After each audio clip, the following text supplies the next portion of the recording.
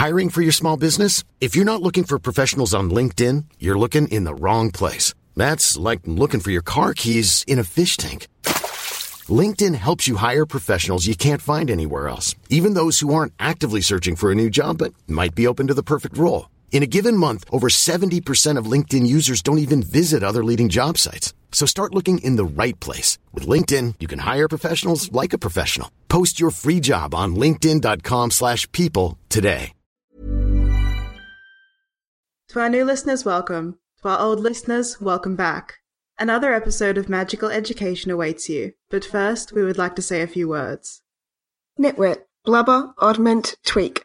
Podcast 9 3/4 topic of the week is chapter analysis.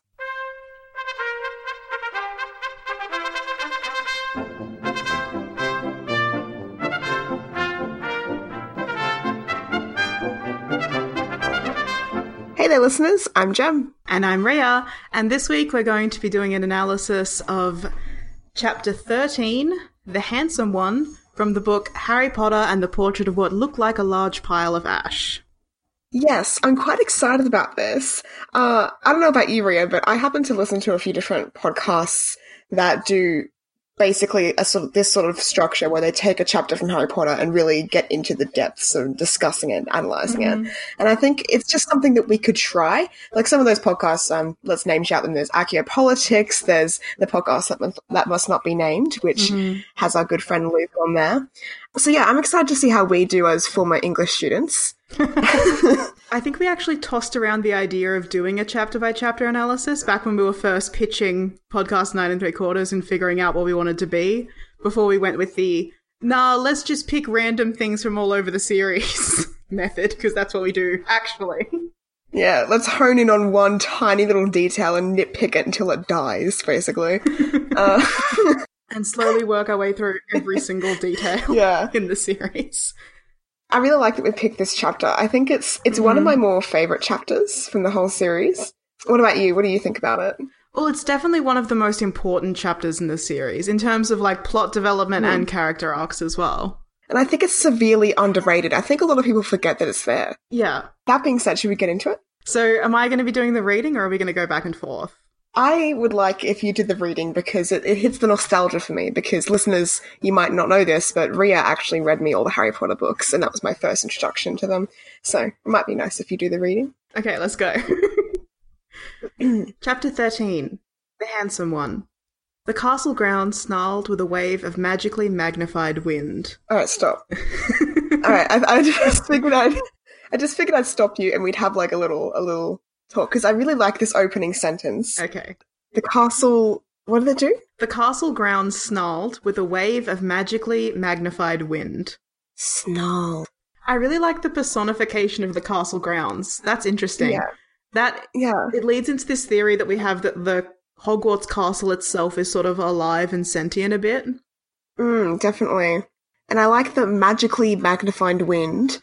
First, a good use of alliteration, but it also implies that the natural world is magically powerful as well. Not just man-made objects by wizards, but like the very wind, the air that we breathe is full of magic too, which is interesting. Yeah, that's cool. Also, I'm wondering, like, is someone doing this? Is it just the magical world itself, which is, snarling and magically magnified, or is there like some wizard fuck somewhere making a really big wind? Like when Daedalus Diggle kept making meteor showers and all sorts of other nonsense. Yeah, and is that wizard fucker snarling as well? I assume so. It's a bit aggressive, so yeah, I think it is a person. We'll hopefully find out who as the chapter progresses. Yeah. So should I keep pausing after each sentence, or just keep reading until you say stop? Let's pause after every sentence. It's not a long chapter. No, okay. The sky outside was a great black ceiling which was full of blood. Ominous. Yeah, why is the sky full of blood? And the way that JK describes the sky as a great black ceiling makes me think of the sky in the Great Hall. Yes, I was just going to say that. Like, it's like fake. Yeah. The ceiling in the Great Hall is a sky, but the sky outside is a ceiling. That's so... nice little flip there. What's more concerning to me is that it's black, but looks like it's full of blood. Is there something in the Harry Potter series that bleeds black? For some reason I'm thinking Inferi, but I don't know if that's just my imagination. That's probably just your imagination, because I just read the 6th Harry Potter book where the Inferi come up, and I don't remember their blood being described as black. I'm probably just making that up. Yeah, I mean, to me, the idea of black blood, doesn't that mean it's, like, congealed and, like, infected or dead? Yeah. Evil? See, the whole sky full of blood thing, this is real, like, extrapolation here, but maybe it's referring to, like, how the sky is full of prophecy because the centaurs can read the stars. And if the sky is full of blood... Ah. Yeah, maybe it's talking about the war to come. Mars is bright tonight. Hmm. That makes sense. That's a good theory. Anyway, let's see. The only sounds drifting from Hagrid's hut were the disdainful shrieks of his own furniture. Why is the furniture shrieking? Is this sort of fitting into the personification of the castle and the grounds? Maybe because the grounds are alive, the furniture that Hagrid's made is alive too, and it's shrieking because it's trapped in a furniture form. To me, it more evokes like a Beauty and the Beast style curse where his furniture has been brought to life. What I think is particularly ominous is the only sounds drifting from Hagrid's hut. So that implies to me that the furniture has risen up and killed Hagrid, or else driven him from his home. You're right. Holy crap. Maybe he's just not home. Let's hope that. Maybe the only time that the furniture gets to shriek disdainfully is when Hagrid isn't around, because when Hagrid is around, he's like, "Oi! Quiet, y'all!" So less like a Beauty and the Beast style thing and more like a Toy Story style thing where when Hagrid's home, all the furniture just has to be quiet and still. Yeah. So far we've got a really mournful tone. There's like, it's ominous, it's spooky, it's, magic. It was something that Harry Potter thought was very good. Nice. That's just a bold statement from Harry there. He's just expressing his opinion. It seems like something that he would tweet, like, magic, : it's good. It's very good. It goes to show, like, the true optimism of Harry's character, that he can be, like, in the snarling grounds and the sky full of blood and the disdainful shrieks of the furniture, and he's like, you know what? Magic's very good. Yeah. Doesn't matter how awful it is right now, I still love magic. Yeah, that is good. Leathery sheets of rain lashed at Harry's ghost as he walked across the grounds towards the castle. Interesting development. Oh, I didn't even hone in on the word ghost in that sentence. I was like, leathery sheets of rain. Oh, so it's a storm. I missed the part where Harry's dead. Yeah, Harry's ghost. Now, so I'm looking at the apostrophe here. This is clearly saying that it is the ghost of Harry Potter, or does Harry own the ghost? There's definitely a possessive Harry's. Okay, so it is Harry's ghost. Is this sort of the premonition of death that's hinted at with the ceiling full of blood? Because we know that Harry is alive in Harry Potter and the Deathly Hallows, I don't think he actually dies this early in the series. I do think this is a ghost that he owns. So it's a ghost that Harry has in his possession. By premonition, I thought of, like, Harry eventually dies on the school grounds right near the forest where they are now. Right. So maybe it's sort of like a foreshadowing of that event. Okay. So he's seeing this ghost being lashed at by the rain while he's walking back towards the castle, and he's like, God, that could be me one day. Who knows? Yeah. It's spooky out tonight. Oh, actually, no, what he's thinking is magic. Very good. Maybe he doesn't even notice the ghost. Maybe that's just for us readers to note. Yeah, like he's not even aware of it. Maybe we were looking at the first paragraph a bit too literally. Maybe all the shrieks and the snarls is just the sounds of the storm, if there's all these leathery sheets of rain as well. Or maybe it is literal. I think it's up to interpretation. I tend to interpret it literally, but I guess that's because I want to cause problems for myself. Anyway, continue going. Ron was standing there doing a kind of frenzied tap dance. Okay, well, why is Ron doing a frenzied tap dance? Has he been hit with Tarantagula or something like that? I think it's more nervous energy. He's waiting for Harry to emerge out of the storm. And, like, to burn off his excess energy, he's just got to do a frenzied tap dance. Sometimes you just have to tap dance. Yeah, I understand that. I used to do tap dancing, as you remember. And it overcomes you. He saw Harry and immediately began to eat Hermione's family. Whoa! Whoa! That's a sudden turnaround from Ron. Yeah, this was always a real shocking turn of events to happen in Harry Potter and the Portrait of What Looks Like a Large Pile of Ash, when Ron reduced himself to cannibalism. And the fact that it's Hermione's family, it's like, what were they even doing there? No, I know. It's so shocking that two muggles managed to, first of all, find Hogwarts Castle, then enter, then be eaten by a student who was tap dancing. I guess he worked up an appetite with his frenzied dance. To look at it not so much out of the literal sense, but more of like a metaphorical sense, maybe the fact that Ron, a pureblood, is eating Hermione's family is seen as like a wider comment on the status of purebloods and muggles in a society of magical dominance. So you're saying that he's like consuming the muggle side of Hermione and like integrating her into magical society? Yeah, you could say that. Or eating as a verb used to denote oppressing. Even though Ron himself isn't a blood purist, he still benefits from a system that privileges his pure blood. Ron's Ron shirt was just as bad as Ron himself. This is my favourite sentence from this chapter. I've got another favourite sentence that I'll point out when we get to it. Well, I like that Harry's condemning Ron's actions because he's like, Ron, eating Hermione's family, bad. And that shirt is just as bad as you. Yeah, so I'm guessing it's a shirt that says Ron, or is it a shirt that has a picture of Ron on it eating Hermione's family? Like, does the shirt change its actions based upon what Ron is doing? That's why the shirt is just as bad as himself. It's got his name and a list of all the things he's ever done wrong. That's what I choose to believe. See, I see it as like, whatever Ron is doing at the time is mirrored on the shirt. So, it says Ron at the top, and then if Ron is eating Hermione's family, the shirt shows him eating Hermione's family. If Ron is sleeping, then the shirt shows him sleeping, etc., etc. Okay, so my question is, if Ron's like eating a plate of chicken and he's wearing the shirt and it's got on the shirt a picture of him eating a plate of chicken, is he also wearing the shirt with a picture of him eating a plate of chicken and it's recursive and it goes on forever and ever? Yes, absolutely.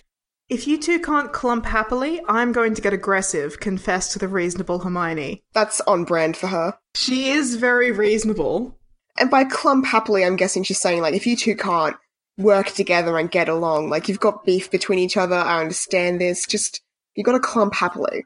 I know I just said that I want to stop after every sentence, but I think I should go paragraph by paragraph. Okay, yeah, sounds good. Because it's just going to take too long. What about Ron magic? Offered Ron. To Harry, Ron was a loud, slow, and soft bird. Harry did not like to think about birds. Alright, there's a lot to unpack. Ron magic. I love this. I think you might have picked up that Ron is like one of my favourite characters, and I like the idea of Ron magic. Is it the same magic that created his Ron shirt? Maybe so. Is he just talking about magic, but his magic? Like, there's Ron magic, there's Harry magic, there's Hermione magic. Or does Ron have a special kind of power reserved purely for Ron Weasley energy? I choose to believe it's that one, and we'll find out more about this special Ron magic as the series progresses. I think it's going to be vital to stop Voldemort, just like love magic is going to be vital to stop Voldemort. Absolutely. And I think this chapter is so important for building Ron's character as so vital and poignant for the team. Mm-hmm. That's why it was such a shame it was removed from the movies. I mean, I think it was just too controversial for that. Yeah. The agenda of the movies of really pushing Hermione as that strong central figure to the team, when Ron has his Ron magic, which was never discussed in the movies. What about Ron being a loud, slow, and soft bird? I think it's just a plain insult. Because Harry doesn't like to think about birds. That's because of his fear of pigeons. Yeah, brought up in Cursed Child, interestingly. 100% canon. Even though he owns a pet bird. Yeah, but he doesn't like birds. He's afraid of birds. That's evident in the series. Yeah. All the way through. I like the sort of double negative of loud, slow, and soft. Being loud but also soft. Is he soft in spokenness or is he soft in texture? Is Harry petting Ron to detect his softness? I imagine so. I imagine he's like a big, like those big balls of feathers that are birds. Yeah. Those birds that are big balls of feathers, that's what I meant. I mean, there are several points throughout the series where people turn into large canaries, so this could have just happened to Ron spontaneously. That could have been the Ron magic in question. Yeah. What about Ron magic? And then he turns into a giant canary, and Harry's like, oh, I don't like this. I don't like thinking about birds. Yeah. I think that's what happened. Death Eaters are on top of the castle, Ron bleated, quivering. Ron was going to be spiders. He just was. He wasn't proud of that, but it was going to be hard to not have spiders all over his body after all is said and done. Wow, I mean, they're here. Knock, knock. I love Ron, I do love him, but sometimes he drives me nuts, like dropping this massive bombshell. The Death Eaters are on top of the castle, and then he's so caught up in his own nonsense about how he's going to be spiders. Like, that's not important right now, Ron. There's Death Eaters. I just like to notice that in the past 2 paragraphs, Ron has been described to 3 different animals. A loud, slow, and soft bird, bleated as in like a sheep would, or a goat would, and then spiders. Well, he is going to be spiders. No, actually it's confusing, because he says he's going to be spiders, he just is. But then he says he's going to have spiders all over his body. So which is it? See, when JK says Ron's going to be spiders, I think going to be spiders is a kind of a phrase that's tossed around a lot at Hogwarts or amongst the Weasleys, for when Ron just pours spiders out from every gland in his body. They call that, oh, he's going to be spiders. He just is, because he's just so, like, fearful and nervous, and that's why he's so afraid of spiders, because whenever he gets afraid, they just pop out from everywhere. They're just crawling out of every crevice in his body. Probably the worst scene ever in Harry Potter is when spiders are just pouring like water out of Ron's eyes, mouth, nose, ears, and other orifices. Yeah, it's like sweat with legs. With many legs. 8 legs. Yeah, I mean, what a condition. Look, said Hermione, obviously there are loads of Death Eaters in the castle. Let's listen in on their meetings. Ever reasonable Hermione. Oh god, Hermione's my girl. She's so practical. Yep. No time for this spiders and big soft birds. Let's listen in on the Death Eaters' meetings. She knows what she's about. She's always checking that list, always doing what needs to be done. The 3 complete friends zapped onto the landing outside the door to the castle roof. They almost legged it, but witches are not climbing. Ron looked at the doorknob and then looked at Hermione with searing pain. Alright, the 3 complete friends. See, this makes me think that they've clumped together, like I said earlier. They're over their past difficulties. They've clumped happily. Yeah, they're over their past difficulties, you know. The dancing, the big soft bird, it doesn't matter, it's all in the past. They're complete friends now. They've got to deal with the problem ahead of them. Mm-hmm. I like the idea that they almost legged it, I assume, directly up the side of the castle, but of course, as we know, witches are not climbing, so they had to zap out into the landing.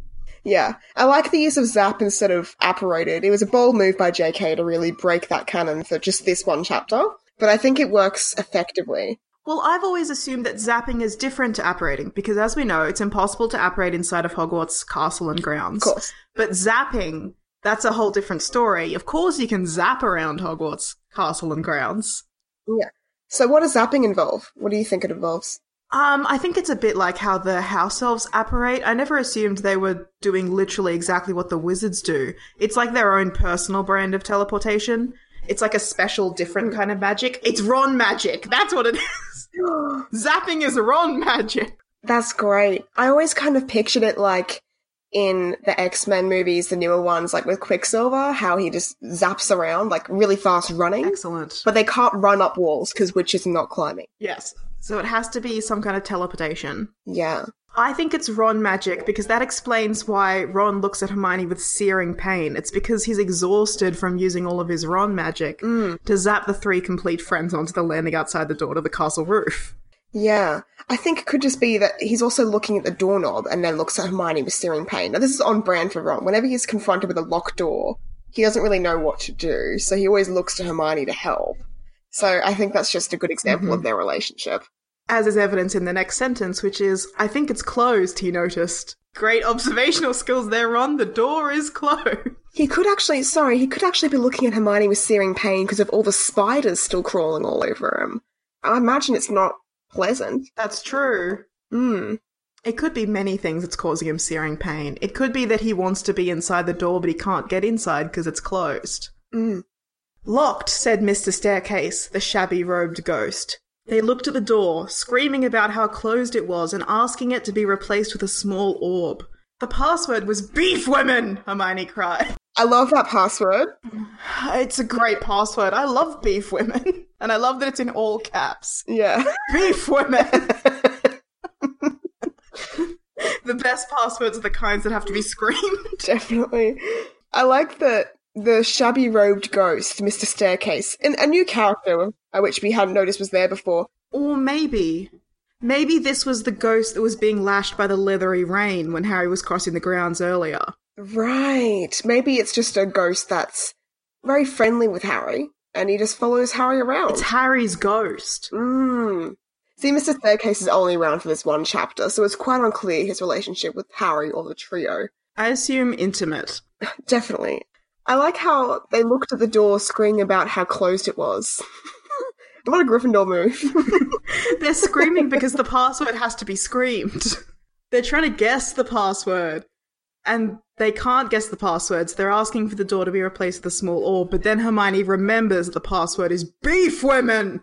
I wonder who set that password, Filch. Maybe it was Dumbledore, and maybe beef women is a kind of snack, a wizard sweet. Oh, interesting. Like jerky. Yeah. In the shape of women. Yeah, I mean, that would be my favourite snack. I just assumed it was Filch because I think that he would make passwords after his hopes and dreams. So, that's why he chose beef women! Yeah, that makes sense. Harry, Ron, and Hermione quietly stood behind a circle of Death Eaters who looked bad. It's clear that, JK is really making it obvious here. Death Eaters, bad. Yeah, there's no, nuance here. They're bad. They're the bad guys. I think it's okay if you like me, said one Death Eater. Thank you very much, replied the other. The first Death Eater confidently leaned forward to plant a kiss on his cheek. Aw. Whoa!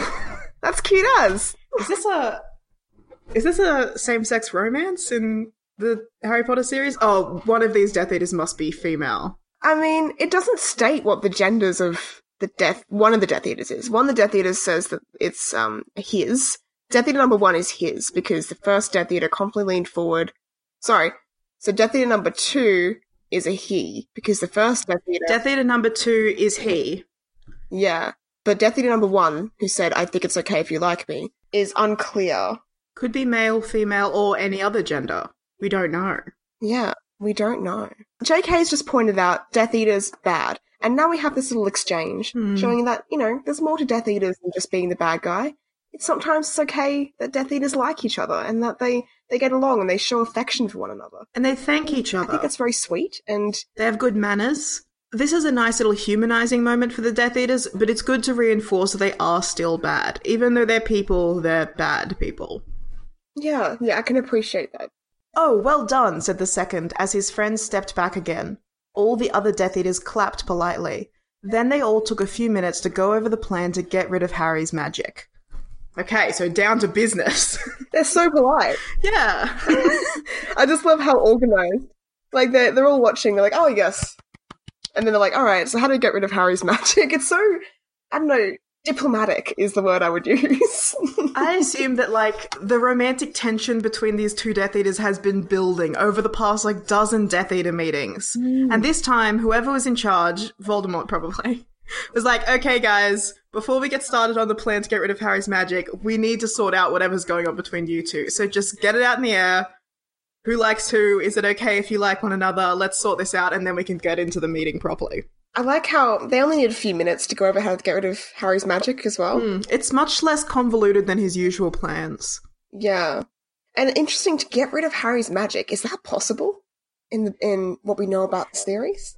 Well, from what I remember, JK has confirmed that it's not possible to remove a wizard's magic, but maybe Voldemort's discovered some new thing, or maybe he's planning for it, not realizing that it is impossible. Because he's kind of a fuckwit, so he might just not know.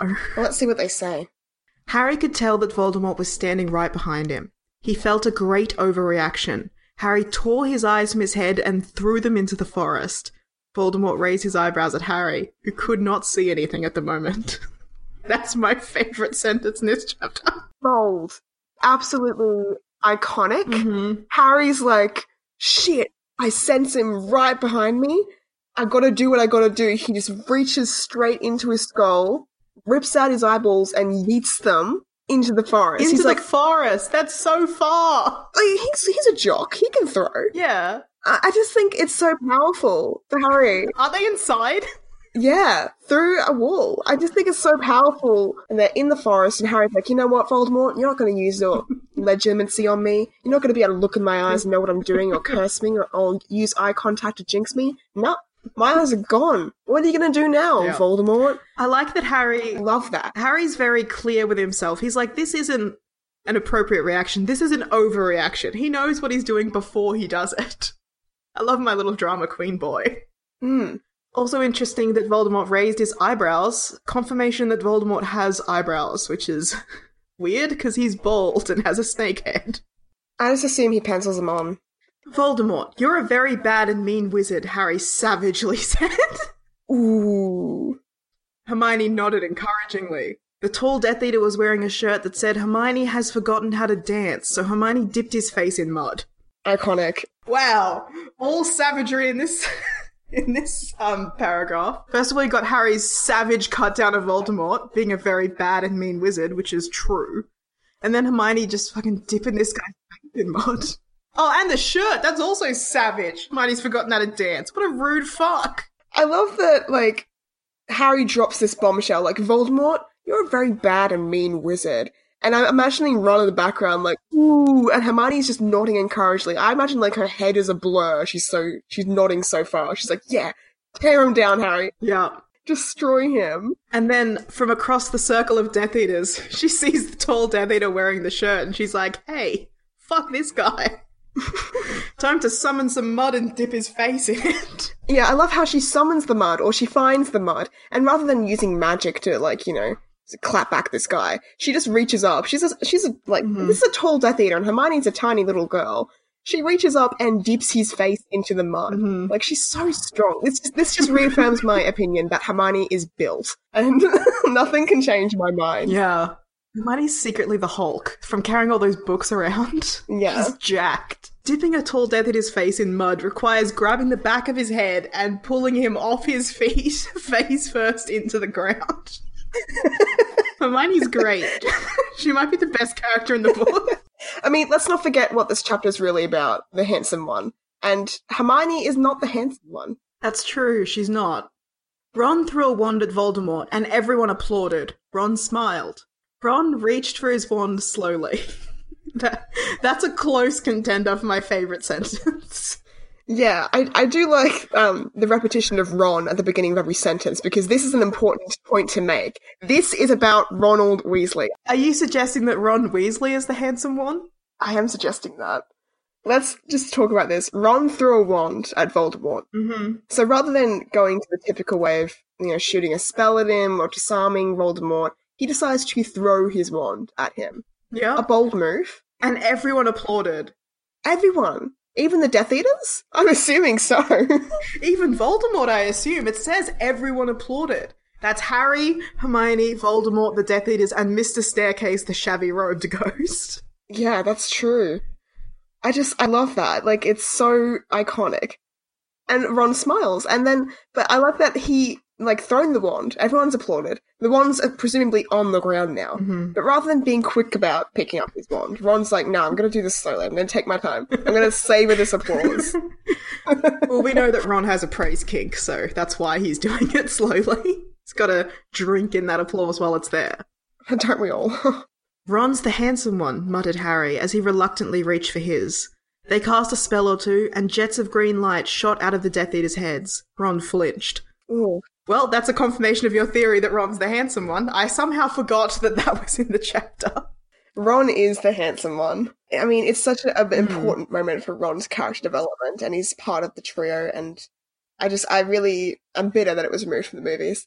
Definitely. In the movies, as we know, Harry's the handsome one, which is just awful. I think it's very interesting that Harry is reluctantly reaching for his wand and then apparently casting killing curses because jets of green light are shooting out of the Death Eaters' heads. Yeah. He's getting them with headshots.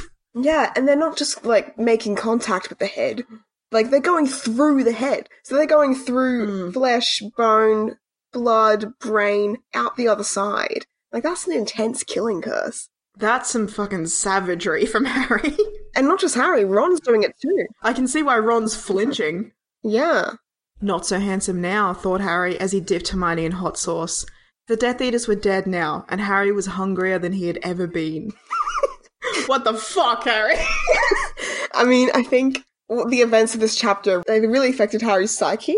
I'd say so. But I think it's also worthy to note, Harry still doesn't have his eyeballs, so he might have been meaning to grab a Death Eater or Hermione's family to dip into hot sauce, but he instead grabbed Hermione to eat because, you know, I mean, he's had a long day, he's hungry. He's just killed for the first time. By the way, I forgot to mention this earlier, but it's impressive that he managed to get the Death Eaters with killing curse headshots when he can't see. Yeah. It's iconic. I also think it's a bit confusing how Harry says Ron's the handsome one, kills some Death Eaters, and then he says, not so handsome now. Is he still talking about Ron, or is he talking about the Death Eaters? Well, maybe Harry believes that a trait of handsomeness is not having committed murder. And so now that Ron has joined him and participated in the killing of the Death Eaters, he's not as handsome anymore. Or maybe it's because Ron flinched and Harry doesn't think that handsome people flinch.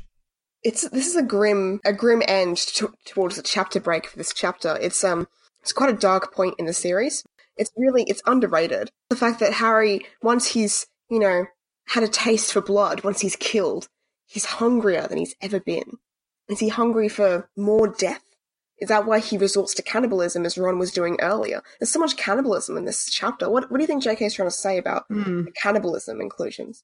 I think it's about how dark magic can consume you by making you so empty and devoid of love that you have to consume others to fuel yourself. I think that's what she's going for with the cannibalism imagery. Or maybe she's just saying that doing dark magic makes you spicy. Well, then why would he have to dip them in further hot sauce? Because Harry likes them real spicy. Ah, of course. We know that. That's been embedded in his character from day one. I like that it's always Hermione or like relatives of Hermione that are singled out for the consumption. Do you reckon there's something tasty about Muggle flesh? Because Hermione has Muggle-born blood in her. So maybe it's like a matter of, in terms of taste value, wizards taste like shit, but Muggles are really tasty. I think you're just saying that because you want to describe yourself as tasty. I mean, I don't need an excuse to describe myself as tasty. Because you a snack. I really think that Harry dipping Hermione in the hot sauce is more a joke based on the fact that Ron was earlier eating Hermione's family. I really think that Harry was trying to eat the Death Eaters, and it's just because he can't see. That's why he's dipping Hermione in hot sauce. I think she'll free herself from the hot sauce and wrap this up with Harry so he doesn't accidentally eat her. Yeah. Okay, so now there's a break in the chapter, and we move on to the next sort of scene in a new location. Just so our listeners don't get confused. Because we wouldn't want anything in this chapter to be confusing. That's why we're analysing it sentence by sentence. No, yeah, this is the most important chapter to analyse in the entire Harry Potter series, I believe. I think so, yeah. The Great Hall was filled with incredible moaning chandeliers and a large librarian who had decorated the sinks with books about masonry. Mountains of mice exploded. Several long pumpkins fell out of McGonagall. Dumbledore's hair scooted next to Hermione as Dumbledore arrived at school. Dumbledore, you fuck! He's always gone when the Death Eaters are arriving at school. Harry, Ron and Hermione went up against Voldemort today, and Dumbledore was just fucking around while his hair was in charge. I do like that he left his hair in charge, though. Sometimes he doesn't even do that. He just takes his hair with him. One of the worst things about Dumbledore is his animated disembodied hair that he leaves in his place when he leaves. And it's always taken up people's seats. Like, I'm sure Ginny would like to sit next to Hermione, but no, there's just a giant vat of hair there. Vat? Scooting up closer to Hermione. It's like, God, leave her alone. I know. Leave Hermione alone. She doesn't want to sit next to your hair, Dumbledore. She wants to get some of these long pumpkins falling out of McGonagall. I love McGonagall's pumpkins. I like that JK forgot that the word for long pumpkins is squash. But that's okay. It's also interesting that none of the editors caught that. It was just left in as long pumpkins. I really like the scene building in this. Like, we can really picture it in our heads. I think there's a few things we should notice here. The Great Hall's filled with incredible moaning chandeliers. So this is, again, furniture shrieking, moaning. The furniture's so alive. And I like that the large librarian is decorating the sinks in the Great Hall with books about masonry. Now, isn't masonry woodwork? Like how to build things? It's stonework. Stonework. Maybe the books explain how to make your castle moan and groan and things like that. Ah, right. That makes sense. It's also interesting that there are sinks in the Great Hall. There's not usually sinks in the Great Hall, right? That's just in this book? Well, I think they were installed there to encourage people to wash their hands, because they're off using, like, frog spawn soap and dung bombs all the time, and then because they're such grotty kids that is showing up to the Great Hall and digging into their pork pies and chicken. It's like, wash your hands, you little grommets. So I think that's why they were installed by the large librarian. Dirty boys digging into their pies with their filthy frog spawn crusted hands. Hogwarts is a foul school. Maybe that's why the chandeliers are moaning too. They're like, ugh, the sinks are here. Like, they feel like the Great Hall's a place for great furniture, and there's like a furniture classism, and they're like, sinks belong in the shit cabinet with all the toilets and the pipes and stuff like that. And the Great Hall's for all the light bringers, like the chandeliers and the long tables that are like shiny and stuff. I like this theory of furniture like class wars. That's excellent. Poor Hagrid's furniture left outside to shriek disdainfully. That's why. It's because they're excluded from the castle. Yep. They don't have a place on the pecking order. This is all just symbolism for an entrenched class system. Bold of Harry Potter to go there in this chapter of Harry Potter and the Portrait of What Looked Like a Large Pile of Ash. Yeah. What do we think about the mountains of mice exploding? Violent. I think that's pretty standard for the Great Hall decorations, isn't it? It's sort of reminiscent of the Death Eaters' heads exploding with flashes of green light, isn't it? The pig of Hufflepuff pulsed like a large bullfrog. Dumbledore smiled at it and placed his hand on its head. You are Hagrid now. Replaced. Well, this leads into my theory that Hagrid's dead. The furniture killed him. You're right. I mean... Or I guess he could just be out of the castle and needing for long enough that he needs to be replaced as a teacher. So the pig of Hufflepuff steps in to replace Hagrid in the care of magical creatures role. Yeah.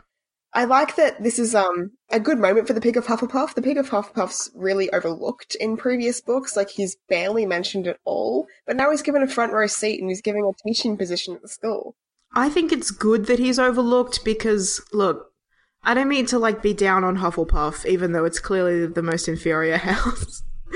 But if you've got a pig that pulses like a large bullfrog, ew, I don't want to hear about it. It's gross. Well, I just think that it's a positive representation of pigs, because as we know, there's a hierarchy of animal order in terms of magicness, and pigs are seen as a least magical animal. And yet this pig has worked his way through oppressive systems to make it all the way up to a teaching position at Hogwarts. And he's a representative of a Hogwarts house, albeit the lesser house. So I think it's just a story of perseverance and defying all odds. He is very hard-working. You can see why he's the pig of Hufflepuff and not the pig of, I don't know, one of the other houses. We're the only people who matter. He's never going to get rid of us, Harry, Hermione, and Ron said in chorus. Nice. Do you like my snazzy tune? Yeah, it's a bop. I love this. Who's this he? Does it mean he as in Voldemort's never going to get rid of us, he's never going to kill us? Or he as in Dumbledore's never going to expel us because we are the only people in the school who actually matter? I think so. He's like, we are, the three of them. First of all, I like that the three complete friends are working together in unison once again. They've clumped happily. Definitely. But I think when they say we're the only people who matter, they mean Dumbledore can't get rid of us. He can't replace us with the pig of Gryffindor House. Because we are the only people who matter. And it's such it's almost like it's breaking the fourth wall. Like, JK is really pointing out that these three characters, these ones right here, the handsome one, the boy who lived, and the mud-dipping face witch, are the only important ones that matter.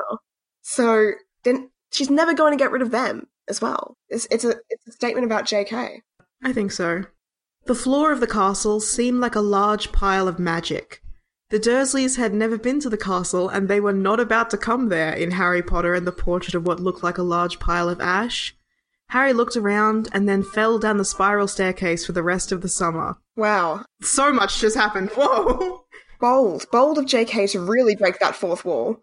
Just smash that down. She put the title of the book in this chapter. This is what makes this chapter and this book so distinct from the others, and it's honestly surprising how people forget the book's there. Like, it's one of those key integral books between 1 and 7 that's just overlooked. Between 1 and 7. Nice and specific. After Harry finds out he's a wizard, but before Harry faces off Voldemort. I mean, it's unforgettable. That's when Harry Potter and the Portrait of what looked like a large pile of ash is set. Somewhere in his journey. I like that we've gone from describing the ceiling of the sky to now the floor of the castle. Yes. And it's in it now. It's a large pile of magic. It's like a trip from the heavens to the hells. What is J.K. trying to say with this message?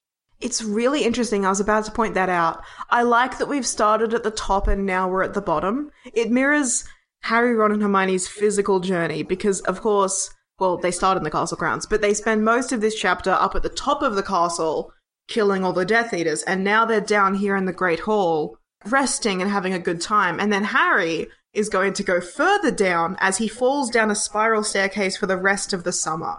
I think it could be also commenting on, like, bringing things back to Earth. So this whole, this whole events that have just happened of Death Eaters invading the castle, Voldemort appearing right behind Harry, and Harry just ripping his eyes out.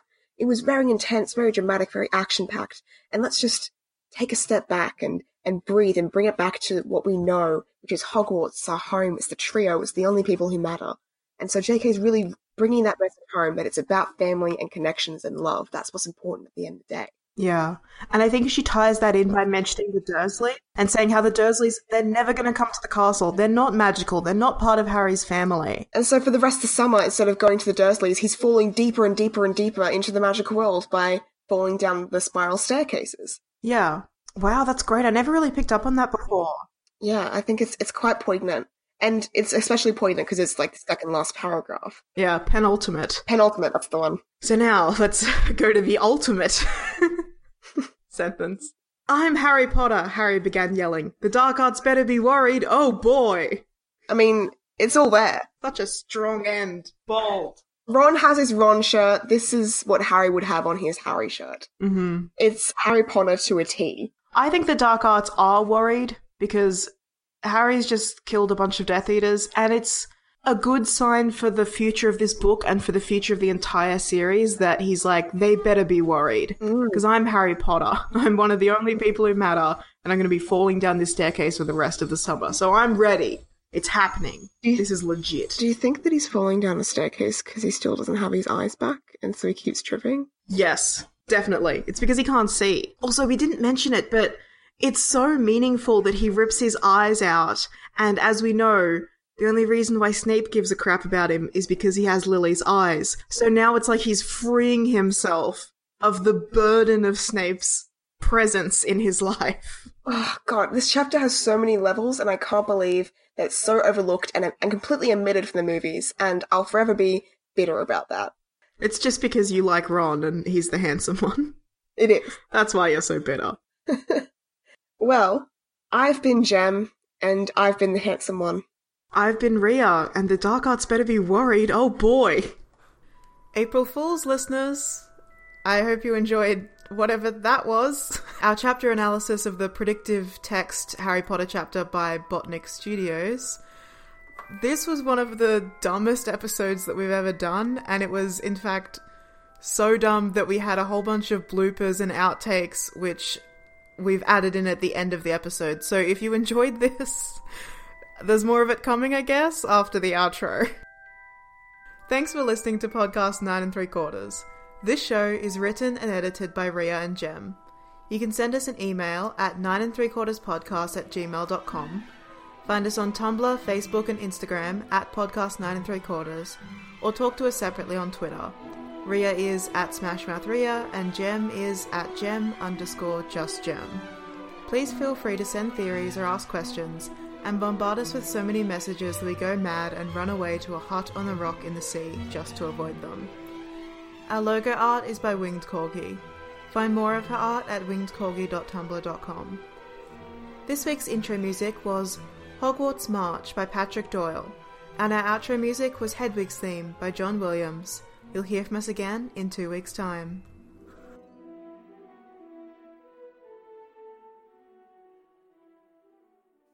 To our new listeners, welcome. To our old listeners, welcome back. Another episode of Magical Education awaits you. But first, we would like to say a few words. Sorry, I fucked it up. I forgot what I was saying. Sorry, my phone went off and that distracted me. I just got to put it on silent real quick. I could see your face when you did that. I could, feel it. The panic in my eyes. I'm like, oh god. Okay. Doing it again. Fuck, what is it? Do I know this is welcome? Right, okay, good. I should really write this down. The only sounds drifting from Hagrid's hut were the disdainful shrieks of his own furniture. Ah! Wait, did that sound That's a bit more startled. Yeah. That's not disdainful. Oh! I don't know what disdain sounds like. It's hard to make a disdainful shriek, because a shriek to me sounds a bit more like shrill and like terrified or outraged, whereas disdainful is like mournful and slow. So it's a bit of a juxtaposition there. That's it. That's a disdainful shriek. Doing a frenzied tap dance, has he been hit with Tarantagula or something like that? I think it's more nervous energy. He's waiting for Harry to emerge out of the storm, and like to burn off his excess energy, he's just got to do a frenzied tap dance. Sometimes you just have to tap dance. Yeah, I understand that. I used to do tap dancing, as you remember, and it overcomes you. It was the solemnity with which he said that. It overcomes you. All right, well, you're the expert, I guess. Ron's Ron shirt was just as bad as Ron himself. This is my favourite sentence from this chapter. Just for the overuse of Ron. I've got another favourite sentence that I'll point out when we get to it. I really like this sentence because it reminds me of an idea that I've had and some of my friends have had too, of what if Harry Potter was the same, everything was the same, but everyone was called Ronald Weasley?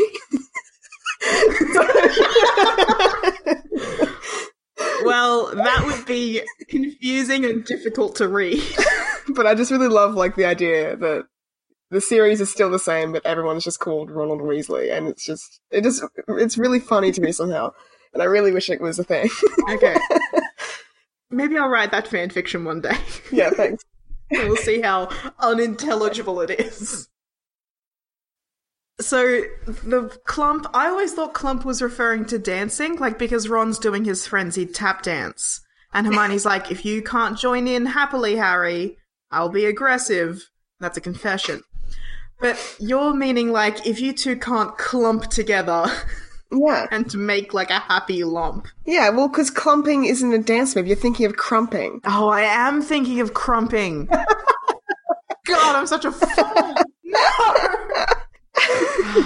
I mean, it could be a typo on JK's part, but I just prefer to think of it as a working together sort of, maybe it's British slang. Maybe. Clump. It could be something like, watcher or something that I never understood what that meant. Apparently it's just some kind of greeting. Just this is a weird word that Tonks keeps saying for no reason. Or how they use pants to mean undies. Because that's so... as an Australian, pants are just jeans, shorts, whatever you're wearing, but they all exclusively use it in Harry Potter to mean underwear, which is a British thing. You mean undery-doos? Oh yeah, sorry, of course. I forgot the national language. Undery-doos. Yeah, in Harry Potter, undery-doos are called pants. That might be the stupidest thing I've ever said. Locked, said Mr. Staircase, the shabby-robed ghost. They looked at the door. Sorry. I didn't read this ahead of time, so I keep rediscovering sentences and getting bowled over by them. Sorry. It's going to be very hard for me to just not lose my shit. They looked at the door, screaming about how closed it was and asking it to be replaced with a small orb. The password was beef women.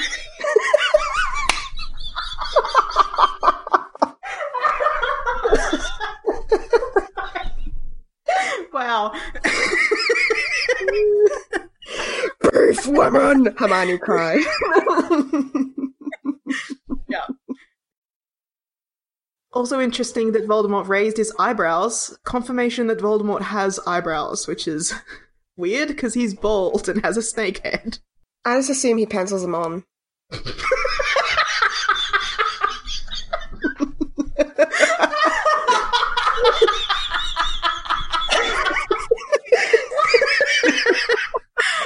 Of course.